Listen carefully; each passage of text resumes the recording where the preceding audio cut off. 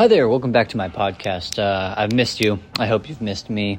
It has been about a week since my last episode. Today I'm talking about The Line. The Line is a city that is planning on being built in Saudi Arabia. A little bit of background into the current state of Saudi Arabia. Mohammed bin Salman is the prince in Saudi Arabia, and he gained a lot of power around 2016.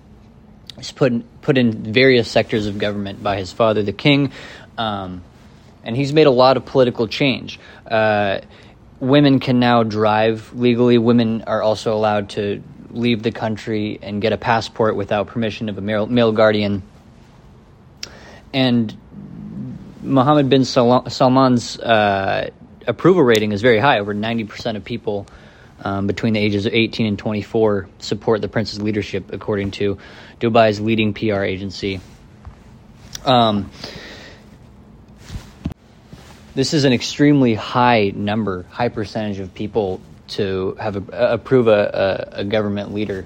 In the U.S. even, usually the numbers for approval ratings for politicians are much lower.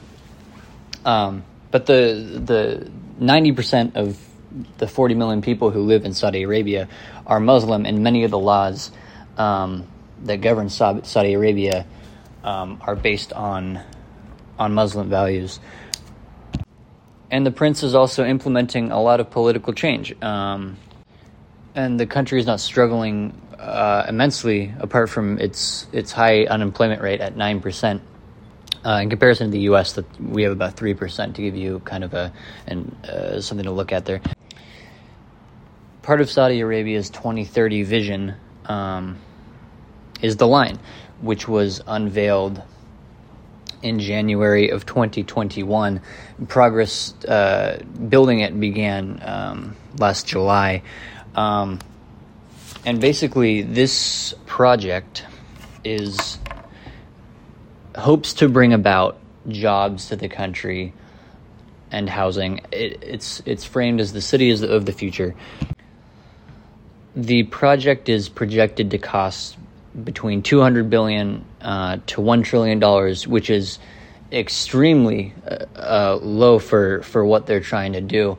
This city is supposed to be fully self-run by solar power, have AI implemented throughout, have a train system running from one side to the other. And again, the city is 170 kilometers long, 500 meters tall, and 200 meters wide. If you took that surface area and made 2,964 Empire State Buildings, which is the amount of Empire State Buildings you could fit in that, a little bit less actually. But that would cost $121 trillion. So to get this done with a single $1 trillion is highly ambitious. Now, you can look up the YouTube videos on the NEOM, N-E-O-M, YouTube channel for the unveiling of this project, kind of the marketing stuff behind it. And it's all super interesting because a lot of it just seems like it's advertising a view of Saudi Arabia. Many of these videos on their YouTube channel have been, views have been created by bots. There's one video called Oxagon, a reimagined industrial city, which has 15 million views and only 1,000 likes, which points to a high probability of a lot of doctored views. The actual unveiling video that was released in Arabic has only 32,000 views, which is strange in a country of 40 million people, that only 32,000 people have viewed this video. Now, I imagine that there are other ways. This could be on the news, so people might not need to check it out on YouTube. But I am curious if any of you want to write into thecartpodcast@gmail.com and tell me what you think. Do you think these videos being buffered with views are to give the world a perception of Saudi Arabia that they'd like us to have? Is it just to make it look as though the city's supported? And why do you think the prince is doing this, even though he probably knows it's a bit too ambitious with the amount of money he's throwing at it? Anyways, I hope you're having a good week. I hope you have a good rest of the week.